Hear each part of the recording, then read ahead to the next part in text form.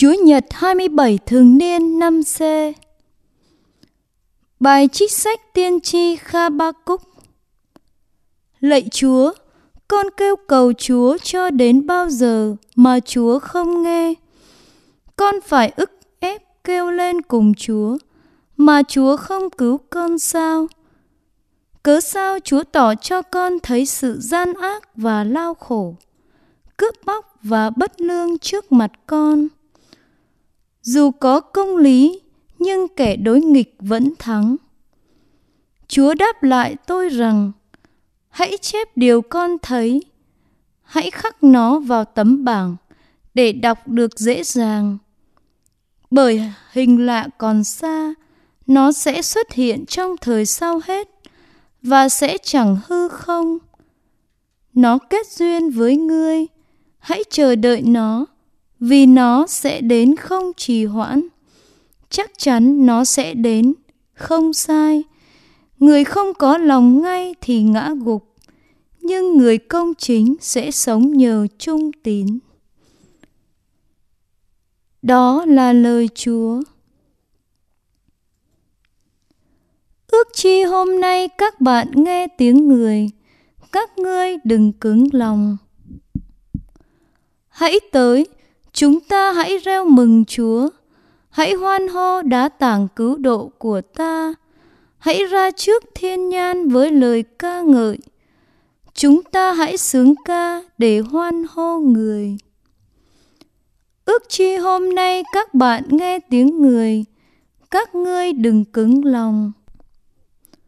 Hãy tiến lên, cúc cung bái và sụp lạy.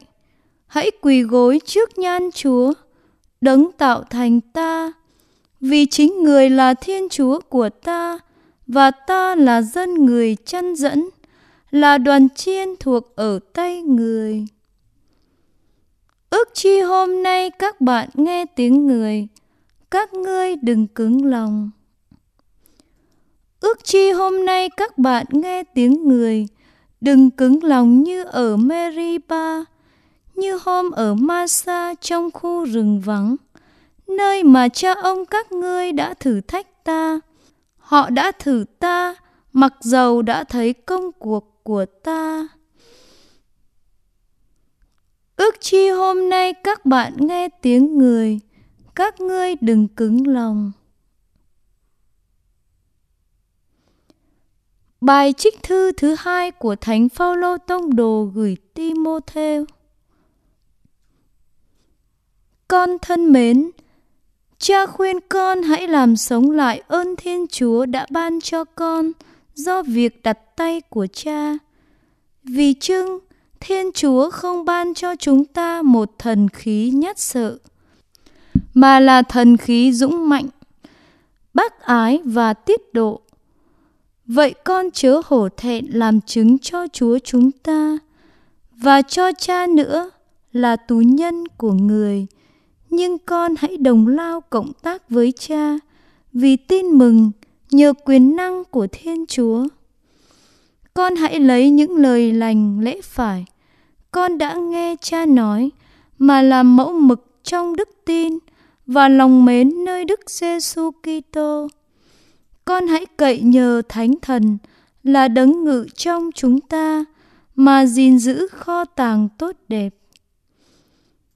Đó là lời Chúa. Tin mừng Chúa Giêsu Kitô theo Thánh Luca. Khi ấy, các tông đồ thưa với Chúa rằng: Xin Thầy ban thêm lòng tin cho chúng con. Chúa liền phán rằng: Nếu các con có lòng tin bằng hạt cải, thì dẫu các con khiến cây dâu này rằng: Hãy chốc rễ lên và xuống mọc dưới biển, nó liền vâng lời các con.